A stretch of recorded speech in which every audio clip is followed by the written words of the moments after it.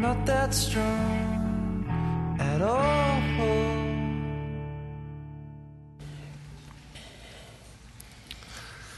Good morning. Good to have you with us. Welcome to Desert Breeze Community Church. If you have your Bibles, you can turn to Romans chapter 8. We'll be looking at verses 14 through 17. Hey, real quick, let me just add to what Pastor Scott had to say about our campaign, Dare You to Move. You can download any of those messages online. Also, the highlight of that series was really the testimonies, and those are now available to download. If you go onto our website and hit the Dare You to Move 2.5, it'll take you to a page where you'll have all of those different testimonies, all 5 of them. They're quite wonderful. Let me just remind you and also thank you for getting involved with this campaign. The vision was twofold: to inspire DB family to be more fully devoted to Christ and taking steps of faith in the 5G discipleship process. Thank you for many of you that are doing that as we are becoming more fully devoted to Christ. 5G, genuine, growing, giving, going, all for God's glory. Second part of this campaign purpose was together raising money for the purpose of fully developing and enhancing our church home to its fullest capacity to better reach seekers and build believers to full devotion to Jesus Christ for God's glory. Thank you so much for those of you that are making that commitment here. Many have already made that commitment, and so thank you so much. We got a great study, kicking off a new series. I love it. I'm so glad you're here. Prayer, Experiencing Awe and Intimacy with God is the title of this series we're heading into. The title of this weekend's message is The Necessity of Prayer. This series is based on Timothy Keller's book by the same title. Now, imagine you were diagnosed with such a lethal condition that without a daily dose of a particular medicine, you will certainly die. Do you think that you would ever forget and miss taking the daily dose if your life was dependent upon it? Probably not. I mean, you would make sure that you took that daily dose because you're going to expire. You're going to die if you don't. 5 to 6 years ago, my wife Nancy went through a traumatic time in her life, and she confronted me with gentleness and respect and said, hey, you know what, I like the way that you love to pray with everybody in the church and even people that are outside the church, but I'm not going to make it if you don't start praying with me. And it was kind of a gut punch because I'm thinking, here, I'm Pastor Ray. I should be praying with my wife, but I'm not praying with my wife. And so I started praying with her, and we've continued that consistently as best as we can. And it certainly made a major difference in her life. Suffering has a way of reminding us of something that has always been true. When we go through difficulties, it reminds us of something that's always been true. And here's what's always been true. You and I can't survive or even thrive without vital union and communion with God. In fact, let me take that just a little bit further here. That, believe me, this is what your heart longs for more than anything. More than anything. You long for this. You might not be in touch with that, but that's what you long for more than anything. Now, as we've started the study already and your mind has kind of drifted off to something else, come back. Okay? I mean, it's easy for us to do. We so easily kind of drift around, and maybe whatever it is that it drifted off to, that doesn't even come close to how important this is. You might not believe that yet, but hopefully, eventually, you will. That, believe me, this is what your heart longs for more than anything else. Vital union and communion with the living God. That's what this whole series is about. And so we're going to unpack these notes, look at this text. This text is just simply wonderful text. It's a beautiful text. And we'll look at that in just a moment. Let's begin with a word of prayer. Let's go once again before the throne of grace. Would you bow your heads with me? Let's pray. Father God, you have gone to unbelievable lengths to communicate your desire for us to be close to you, to experience awe and intimacy with you. You have given us this amazing book, the Bible, to instruct us. You sent your Son to die for our sins, to reconcile us to you. And you have placed your Holy Spirit within us. That is amazing. To enlighten and empower us. The greatest privilege conceivable and the purest pleasure imaginable are to know you, to love you, to obey you, to serve you. So show us this morning wonderful things from your word and help us to see more clearly the necessity of union and communion, prayer, interaction with you, our most high and glorious God. We pray these things in Jesus' name, and everyone said, amen. Take a look at this text. This text is in, I think, perhaps the greatest chapter in the Bible. It's chapter 8 of Romans. Wonderful chapter. Sometime we'll work through that chapter. But we've certainly taught on this in the past, but it's just simply wonderful.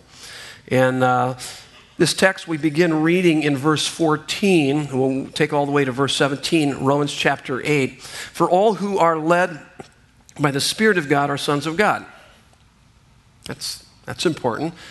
So if you're led by the Spirit of God, then that would say that you truly are sons of God. So what does it mean to be led by the Spirit of God? You'd have to go back to the previous verse 13. If you still have your Bible open, you can see. For if you live according to the flesh, you will die. But if by the Spirit you put to death the deeds of the body, you will live. So by the Spirit. So being led by the Spirit would mean putting to death the deeds of the body. What does that mean? This is what that means. It means putting to death any thoughts, feelings, actions coming from a heart that would prefer anything, desire anything more than God. That's what it means really to be led by the Spirit. And so you put to death those thoughts, feelings, actions that come from a heart that would prefer anything more than God. And so he says, for all who are led by the Spirit of God are sons of God. Oh my goodness, and the next verse, verse 15. This verse 15 and 16 would be worth memorizing and meditating on. For you did not receive the spirit of slavery to fall back into fear. What is he saying? He's saying, hey, why are you so stressed out? Why are you so anxious? Why are you so angry? Why are you so depressed? That's not the spirit you received. I mean, it's not about have to. It's not slavery. Don't you understand that? That's not what the Christian life is about. And then he goes on and he makes a contrast. But you have received the spirit of adoption as sons, by whom we cry, Abba, Father. Notice the exclamation mark. Cry, Abba, Father. So you see the contrast here. It's not have to. It's, oh my goodness, want to. It's not fear. There's this amazing freedom that he invites us into that's part of ours by being called sons of God, this adoption as sons. And then the next one is a bit of a peculiar verse because maybe you've kind of tried to wonder, what is this about? Well, we'll talk about it. Verse 16, the Spirit himself bears witness with our spirit that we are children of God. Wow, what is that? What's happening there? There's something deep within our hearts. There's something going on. There's some sort of interaction. And then verse 17, and if children, then heirs. So if we're children, then we're heirs. Heirs of God and fellow heirs with Christ, provided we suffer with him in order that we may also be glorified with him. This is the word of the Lord to us this morning. So we're heading into this study here, and we're talking about the necessity of prayer, and yet those verses didn't even talk about prayer. What's up with this? Well, actually, they're all about prayer. And in fact, this whole when you look at chapter 8, the only place that it actually talks about prayer are verses 26 and 27.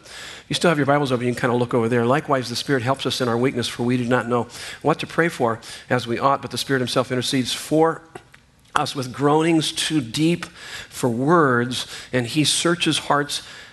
He who searches hearts knows what is the mind of the Spirit, because the Spirit intercedes for the saints according to the will of God. What is that about? That's interesting. So really in this whole chapter, the only thing that really talks about prayer is those verses, 26, 27. What he's saying there is that the Holy Spirit is interceding for us. And when we pray, God will give to us what we would have asked for if we knew everything that he knows about us. He's going to take care of us. He's going to, when we pour out our heart to him. And it's obviously, there's much more to it than that. But it doesn't talk about prayer in our text, but it's all about prayer. Let me give you the first fill in the blank on your notes. So as it relates to the necessity of prayer, number one, as sons of God, we have the Spirit of God giving us a connection with the living God that is astounding. And that's the first thing that we should should understand when he's talking about it in verse 14. Let me read it again. For all who are led by the Spirit of God are sons of God. So if we're sons of God, we're going to be led by the Spirit of God. Do you understand how astounding that is? As sons of God, we have the Spirit of God giving us a connection with the living God that is astounding. That's amazing. Now, when I said that, you kind of yawned, like, whatever, I've heard that before, no big deal. Well, just once again, you're giving me a little proof of your depravity, your sin. And oftentimes we can read texts like this, and the reason why we kind of go through the motions and they don't move us or stir us is because, first of all, we have a sinful nature that's working against us. We also have an adversary that's dogging us, and then we have a whole set of values in our culture that's totally contrary to everything the Bible speaks. I mean, this right here should send you right through the ceiling if you really understood the implications of this. I mean, this is astounding, that I can connect with the living God through the work and the power of the Holy Spirit that dwells within me because of my confession of faith in Jesus. What do you guys think of that? You guys with me? Okay, like I said the first service, don't make me have to come out there and kind of shake you a little bit to wake you up, because you just don't want to sleepwalk through this message, okay? Because this is really, there's some pretty significant truths here that are life-changing when we understand the implications of these truths. And see, how do we know that we're sons of God? Well, John 1:12, I put this in as one of the cross references. But to all who received him and believed in his name. Who's the him and what name are we believing in? Anybody? Yeah, we're talking about Jesus here. So we put our faith in Jesus. But to all who received him, believed in his name, he gave the right to become what? Yeah, children of God. So this is a potential, a privilege, a power, even a pleasure beyond anything in this world. Believe me. And now let's go to the next point. As adopted sons of God, we have incredible or incalculable privileges. So adoption usually occurred when a wealthy adult had no heir for his estate. And what's interesting here, throughout this passage, throughout the context here of Romans 8, Christians are 3 times called sons of God, verse 14, 15, and 19, and then 3 times called children of God, verses 16, 17, and 21. What's the difference? Well, sons of God is a legal status. It's more factual. Children of God is more of a experiential kind of status. So if I were going to talk to you about, I wanted to move you and stir you, I'd talk to you as a child of God, and yet there's this legal status, sons of God, more that experiential status, or not experiential part of that would be children of God. Now, let me read to you a quote from Timothy Keller from his Romans study. And you need to understand this idea of being called, all of us called sons of God. In our day, only gender-neutral language, children, is considered appropriate. In referring to men and women with a masculine pronoun, sons is considered insensitive. But we should not try to correct the scripture. It is true that sonship was in Rome a status of privilege and power given only to males. Yet Paul now has the audacity to apply this to us, all of us, all believers. This shows that God does not distinguish in giving honor. All Christians, male and female, are now his heirs. It was a subversive thing for Paul to take a masculine-only institution and to show that in Christ, the institution of empowering through adoption is used on females as well as males without distinction. Christian women should not chafe by being called sons any more than Christian men should chafe when called brides. Ephesians 5. We are all sons and brides. Each metaphor tells us something about our relationship with Christ. End of quote. That's fantastic. That's amazing. Now, I've got a checklist here.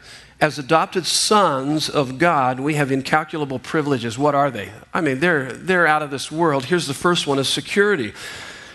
Verse 15, notice he said, we don't fall back into fear, but we cry, Abba, Father. So an employee or a servant, as said here, or a slave, basically obeys out of fear of punishment or of loss of job. But a child-parent relationship is not characterized by fear of losing the relationship, is what he's saying here. Now, okay, let's fess up here. How many parents have ever wanted to fire your kids and hire new ones? It's like, I'm going to fire these kids and I'm going to get some new ones. But you can't. And you know the crazy thing about this is that they're just like us. Those little midget demons, they're turning into little midget us. I mean, more things are taught than caught. And so that's what frightens us often when we watch them. That's what I said, and I shouldn't be saying that. And so the security that we have as children of God, once you're a child, that's it.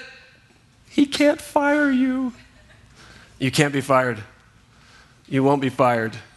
And so that's the part of that idea. We don't fall back into fear. That's not the basis of our relationship. We're adopted as sons, crying, Abba, Father. That's amazing. Next one is authority. Authority, verse 15. So we're not a slave, but adoption as sons. So in a house, slaves have no authority. They can only do what they're told, but children have authority in the house under their parents' authority, obviously. So as children of God, we are given authority. What are we given authority over? Sin, Satan. And we can move around in the world with confidence and poise, knowing that our dad owns the place. And he responds to our request, our prayers. In fact, it's stunning that the sovereign God of the universe would ordain that our prayers cause things to happen that otherwise wouldn't happen. And that's what motivates me to pray, because I know that when I interact with my Creator God, that I'm His son, that He loves me, He listens to me, He responds to what I have to say. I didn't put this on your notes. Let me give you a couple verses that validate that. James 4:2 and then James 5:16. You guys are familiar with these two verses. I mean, this is, every time I pray, almost every time I pray, I always go back to these verses. What is James 4:2? We have not because we what? Because we don't ask. You mean to tell me that you do without a lot of times because you fail to come to your Father? Yes, that's what it says. Otherwise, there would be things that would happen as a result of our interaction with Him. It also tells us in James 5:16, the prayers of a righteous person are powerful and effective. Now, righteous person doesn't mean that you're perfect. See, our righteousness is based on what Jesus did, not on what we do. So regardless of what you do, if you have put your faith in Jesus, you have access to the throne room of God, and God does, He acts. There's, as it says here, it is powerful and effective in what He will do in your behalf as you cry out to Him as your Abba Father. So it's just amazing. So security, authority. And then we have, I love this next one, intimacy. I think it might be my favorite. I'm not sure. I've got a lot of favorites though. So intimacy, we cry, Abba, Father. Abba is best translated daddy, a term of the greatest intimacy. So the first words uttered from Hebrew toddlers learning to talk was Abba, Abba. What are the first words uttered from American toddlers? Daddy, Dada? No, mine. No. Okay, maybe in your home it was daddy, mama. But those are very tender words. Now, let me ask you this question. What comes to mind when you think of intimacy with God as your Father? I bet there would be a broad spectrum of people here that would, all the way from, yes, I love it, to, I'm still struggling with that. That's a struggle. Earthly fathers, no doubt, shape our concept of our Heavenly Father. But God is a Father like you've never known. See, the Bible makes this distinction. Even Jesus said, He's our Heavenly Father as opposed to earthly Father. Heavenly, perfect. Earthly, imperfect. And so Like most, you might need God to redefine for you this idea of a father. In fact, if your heart isn't drawn in when we talk about God, Abba, Father, there could be some blockage there in your heart because of your past experiences with your earthly dad. And it's interesting, when Jesus taught his disciples how to pray, he didn't say, pray like this, our Creator, our Judge, our King, which are all true about God, but what does he say? He says, our Father, our Daddy. Luke 11 makes that very clear right at the front end of that. See, a creator owns you, a king rules you, but if that creator or king is your Abba Father, your daddy, then all of his love and wisdom and power will be directed toward your best interest. Now listen to me. If you had any idea what the creator of the universe, our daddy, thinks about you, feels about you, wants to do in your life and through your life, believe me, nothing would keep you from him. And the only thing that keeps you from him is probably your false concept of him. And what I have found in my own life, that as I interact with him, the more I interact with him, and as he redefines who he is for me through the study of his word and prayer, I find myself more satisfied in him and less satisfied with the things much less important in life. That's that intimacy. And then we've got assurance. So we've got security, authority, intimacy, and then we have assurance. This is that verse that I was talking about. The Spirit bears witness with our spirit that we are children of God. What is that about? That's interesting. His Spirit bearing witness, giving testimony. There's something going on inside of me. There's a lot of debate about the nature of this testimony, but it appears to be an inner witness, testimony in the heart, a sense that says, yes, he really loves me. It's almost as if this truth of being sons of God is not just a concept, it's a reality, as you often hear me talk about. Last week we talked about this reality. It was interesting that when we talked about revival, what does that mean? What does that look like? John chapter 20, verse 22, it's interesting that Jesus breathed into his disciples. This was after his resurrection. He breathed into his disciples, says, receive the Holy Spirit. So they have the Holy Spirit. And then they have this experience in Acts chapter 2 that they are overwhelmed. They are overwhelmed with the wonders of God. That's what they were declaring. The wonders of God. They are captivated. And they have this whole new insight, new perspective that gives them this amazing courage and joy to even be martyred for their faith in Jesus. Ephesians 5:18 tells us a little bit about what that is. It's that Spirit-filled life. Don't be drunk with wine, which leads to debauchery, but be filled with the Spirit. I liken it, and I've heard this story a few times, and I think I've shared it here a few times. It'd be like you out at the park, and you see a father walking hand in hand with his son, and certainly the son knows that that's my daddy, and the daddy knows this is my son. But as they're walking hand in hand from time to time, the father will swing the boy up into his arms and just smother him with kisses and maybe tickle him, and they have fun. You can hear the boy laughing and carrying on, and then he puts him back down and they walk a little bit further. It's almost, there are those moments in our lives when his Spirit is bearing witness with our spirit where we feel that he is sweeping us up into his arms and smothering us with kisses, that we just know, I'm a child of God.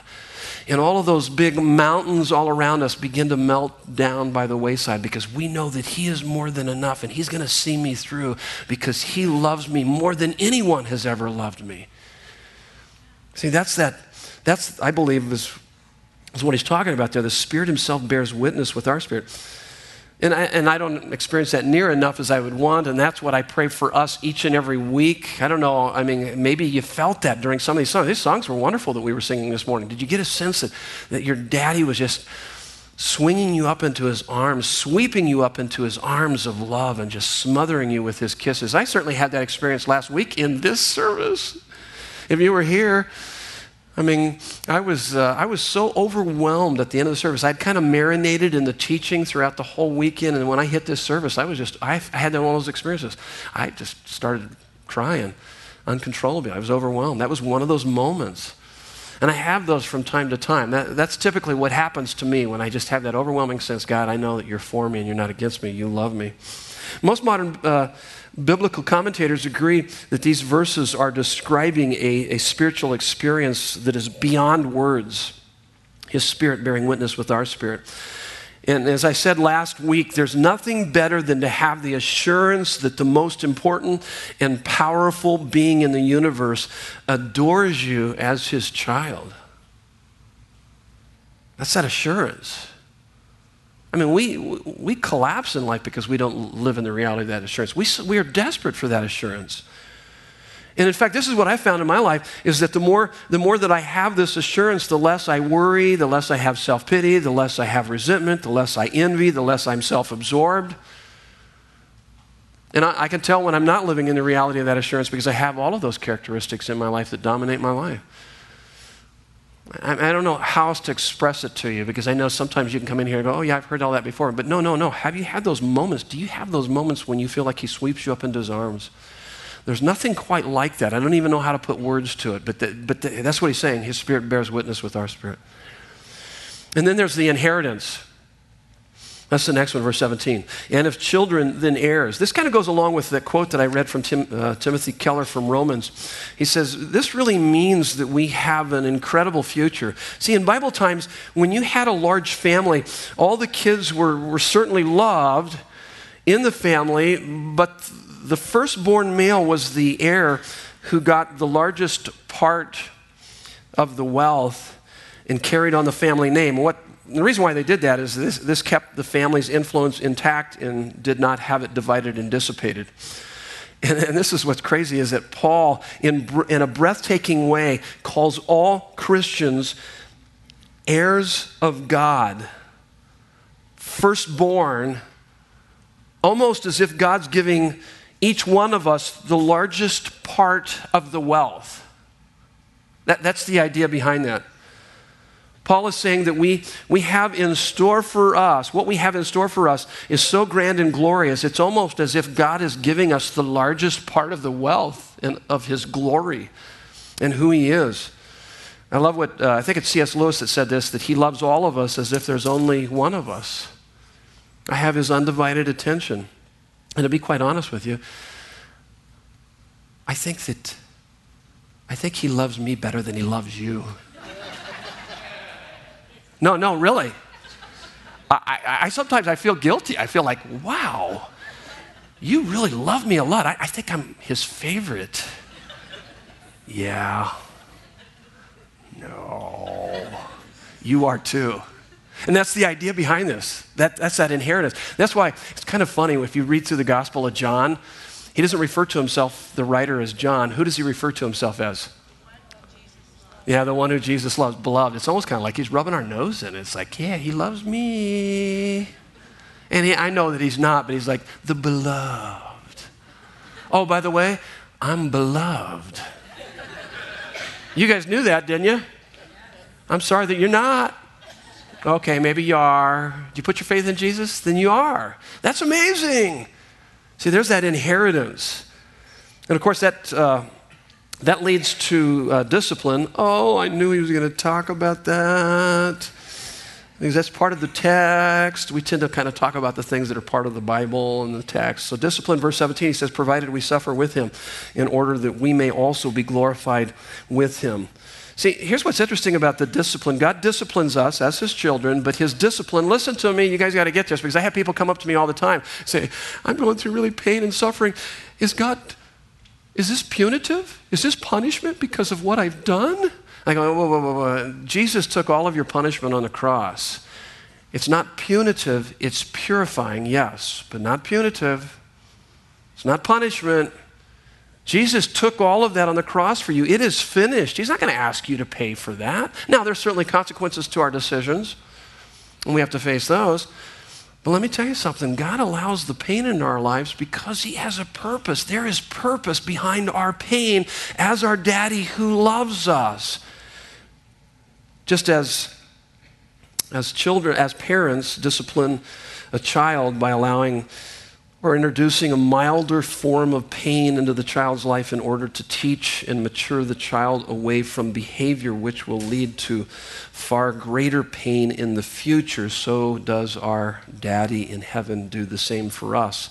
I mean, you guys, parents, you know, you look at your kids and you go, wow, that characteristic is going to get them hurt later on in life. And it almost kind of frightens you. If you see a characteristic in your child, you go, I'm going to inflict some pain on them right now. It's a little milder form compared to the pain that they're going to experience if they continue down that path. Do you guys agree with that as parents? See, and that's what our Heavenly Father does for us as He disciplines us.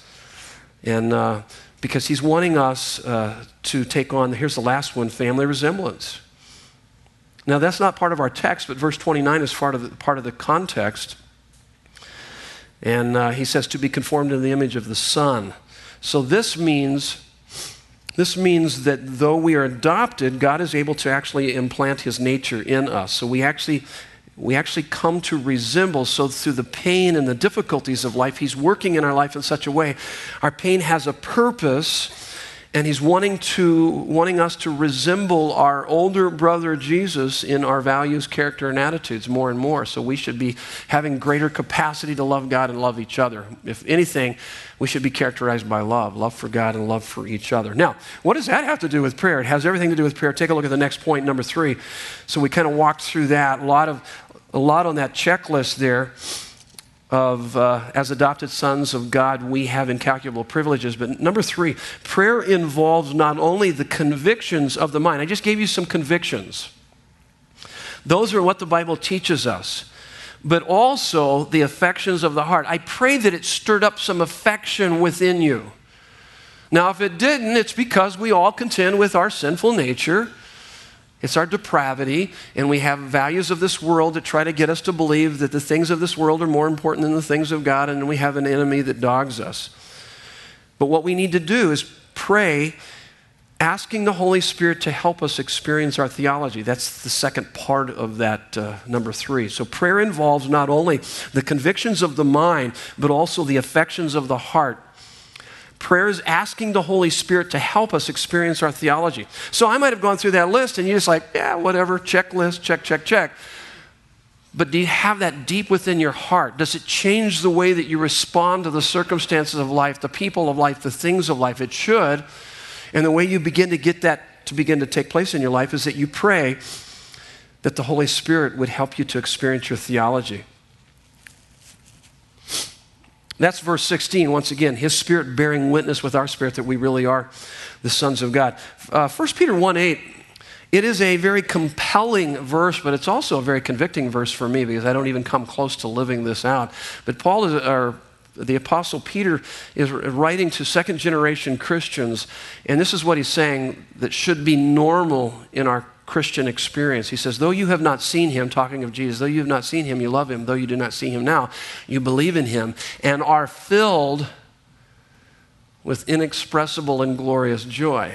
Now, what's interesting about that is that Peter doesn't say, hey, when you become mature like me, then you'll begin to experience more inexpressible, glorious joy. He doesn't say that. He's almost as if he's saying, hey, this is normal for any believer in Jesus Christ. This is what you should be experiencing in your life. Peter is assuming that an experience of sometimes indescribable, which would be unspeakable, and indestructible, which would be glorious joy in prayer, is normal for every believer in Christ. I'm not even close to that. I wish I was. I pray, and that's part of why we pray our theology. Prayer is asking the Holy Spirit to help us experience our theology. Let me give you another quote. Kind of helps us to understand this. This is from the book by Timothy Keller on this same topic, prayer, experiencing awe and intimacy with God. He quotes from a Scottish theologian, John Murray. Listen to what John Murray has to say. It is necessary for us to recognize that there is an intelligent mysticism. Interesting two words. Intelligent, it's factual, it's scriptural, but mysticism is that it's experiential. So there's an intelligent mysticism in the life of faith, of living union and communion with the exalted and ever-present Redeemer. He communes with his people, and his people commune with him in conscious reciprocal love. The life of true faith cannot be that of cold, metallic assent. He's just saying going through the motions, checking the box, the church box, the prayer box, the Bible box. It must have the passion and warmth of love and communion because, check this out, because communion with God is the crown and apex of true religion. True religion, yeah, Christianity is true religion as opposed to other religions, and it's the crown, it's the apex. This is what it's all about. The Christian life is about communion with God, interacting with him, knowing him. Now, Timothy Keller goes on, he says, Murray was not a writer given to lyrical passages. What he's saying is emotional passages. He wasn't into poetry and all that. Yet when he speaks of mysticism and communion with the one who died and ever lives for us, he is assuming that Christians will have a palpable love relationship with him and do have a potential for a personal knowledge and experience of God that beggars the imagination. Interesting. His Spirit bears witness with our spirit. So prayer is asking the Holy Spirit to help us experience our theology. Now, number 4, prayer is both assertive supplication, which is the awe, and peaceful adoration, intimacy. So we could categorize it, and we can certainly see it in this text throughout Romans chapter 8. And I put it there on your notes. I gave you some examples of kingdom-centered prayer in the book of prayers, Psalms, and then there's also communion-centered prayers. Gave you both of those categories there. And so the Psalms, the book of prayers, affirms these two types of prayers. Westminster Catechism also does too. You guys familiar with that, where it says, what is the chief end of man? Why are we here? What is the purpose of our life? Chief end of man is to glorify God and enjoy him forever. So to glorify God, that's the assertive supplication, the all part. To enjoy him forever is the peaceful adoration, the intimacy part. So prayer will be made up. Sometimes it can be made up of both of these at the same time. Sometimes it will just be one or the other. So one is really the seeking the advance of his kingdom in the hearts and in this world. It's kind of storming the gates of hell. That's that assertive supplication. God, I pray for my friends. I pray for my own life. I pray for this church. You're storming the gates of hell.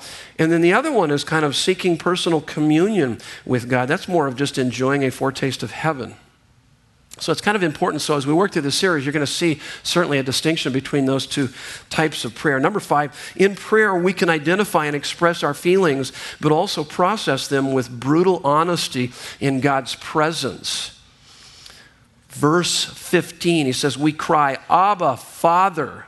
Now, the word cry here in the Greek is this, and that's why you got the exclamation mark behind the Abba and the Father. The word cry is loud and expresses deep emotion. So we can cry, it's just loud, deep emotion, whatever that might be. We cry, Abba, Father. And I was thinking, as I was thinking of those words, Genesis 32, 22 through 32, Jacob wrestling with God. There's a wrestling that oftentimes we do with God in our relationship with him. I also got there Matthew 7 through 11, where he says, in fact, let me read just a couple lines of that. It says, ask and it will be given to you. Seek and you will find. Knock on the door. And really, when you understand that in the Greek, he's just saying ask and keep on asking. Seek and keep on seeking. Knock and keep on knocking. So there's an aggressiveness. And then there's this different levels almost by asking, seeking, knocking, of emotionally sharing your heart with God. And he goes on, he says that if you, though you are evil, know how to give good gifts to your children, how much more will your Father in heaven give good gifts to you? Don't you have any idea how he wants to connect with you at the deepest level in your heart? And so this is really bringing the truth of God specific to where your heart is most restless. It's letting God meet you right where you are. So do you do that? I mean, if you're like me, most guys here probably don't even know where they are half the time, okay? And I'm not trying to be mean, but I mean, really, emotionally, most guys don't. And I don't know where I am until my wife tells me where I am, okay? Because she'll say like, hey, why are you so stressed out? I'm not stressed out, get off my back. And that's how I respond to her. And it's like, and it takes me a while for me to kind of figure out, I'm stressed out. And she goes, you're pretty stressed out. You just ran that person off the road back there. I'm going to probably have to call 911 because the car is upside down, the car that you just ran off the side of the road. Hey, get off my back. And so a lot of times we don't know that where we are until then finally we realize it and we go, hey, wait. You know, it's been a while since I really connected with God at that deep level. And I'll tell you what, when you begin to connect with God at that deep level, you cry out. Remember, it's loud, expresses deep emotion. That's what that word means, cry. Abba, Father, oh, Daddy. I am so desperate. I need you. I've just got so much anxiety. I'm so angry. I am so depressed. Now listen to me. When you do that, he will meet you right there. He will meet you. If you'll be honest with God, he'll be honest with you. See, that's what he's talking about there. In prayer, we can identify and express our feelings, but also process them with brutal honesty in God's presence. Next point on your notes, number 6. God is the only person from whom you can't hide from. Prayer, therefore, leads to a self-knowledge and deep change that is impossible to achieve any other way. Now, I put there Psalm 139. Psalm 139 it's a splendid, wonderful psalm. And if you haven't read it for a while, you need to go and read it. But it was part of my reading as I'm working through the Bible yesterday. And what's interesting, in verses 1 through 6 of Psalm 139, God knows, he's basically, the psalmist saying, God knows everything about me. He's omniscient. Verses 7 through 12, God is always there for me. He's omnipresent. And then verses 13 through 16, God is powerfully at work in me. He's omnipotent. And then verses 17 through 18 of Psalm 139, God is madly in love with me. And he talks of God's unconditional love. And this is what's so crazy about this psalm, is that so he goes through all this. God knows everything about me. God is always there with me. God is powerfully at work in me. God is madly in love with me. And it's almost like he's schizophrenic. He goes, oh, that you would slay the wicked, oh God. I can't stand the wicked. I hate them. In fact, I hate them with a complete hatred. It's like, what the heck? Where'd that come from? It's almost like you're reading through the psalm. You're just like, oh, this is wonderful, wonderful. Oh! He just gets crazy for a few verses. What is that about? Like you and I have never done that before, huh? Like someone all of a sudden says something, and we just go, boom! We skyrocket. That's what he's doing. You know what he's doing? He feels safe with God, and he's just unloading his feelings. And those feelings look a little raw. I hate those people. I want to kill them. I mean, that's what he's saying. It's like, this is Bible? What in the world? Wait a minute, I've felt like that. There's a few people on my hit list. Oh. I'm going to add a couple more here this morning. Yeah, let's see, right over here. No, I'm telling you, he's open. That's what's so wonderful about that psalm.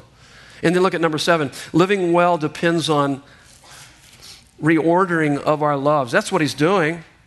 I mean, he's talking about all these wonderful things that God is doing in his life, and yet all of a sudden he kind of goes off. He's angry, and yet he's reordering his loves. To love our success more than God and our neighbor hardens our heart, making us less able to feel and to sense.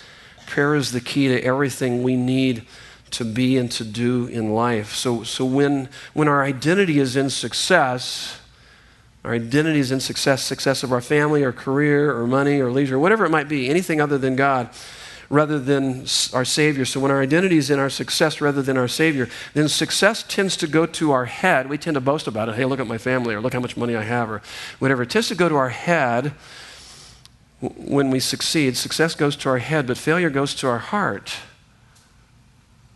Self-pity. Like, I should be further down the road than what I am. Look at all my friends. They have so much more than I have. Woe is me. Well, what the heck? Don't you have an idea of what you have in Christ? Who cares what they have? But see, that's what we do. I mean, that self-talk. We beat ourselves up, self-pity. So pride goes to our head, or that is, success goes to our head. Failure tends to go to our heart. It just beats us up. And oftentimes, our disillusionment about life is because we have misplaced our identity. And that's what he's working through in Psalm 139. And you guys, and this is what he says here. He says here in Psalm 139, 23 and 24, he says, "Search me, O God, and know my heart.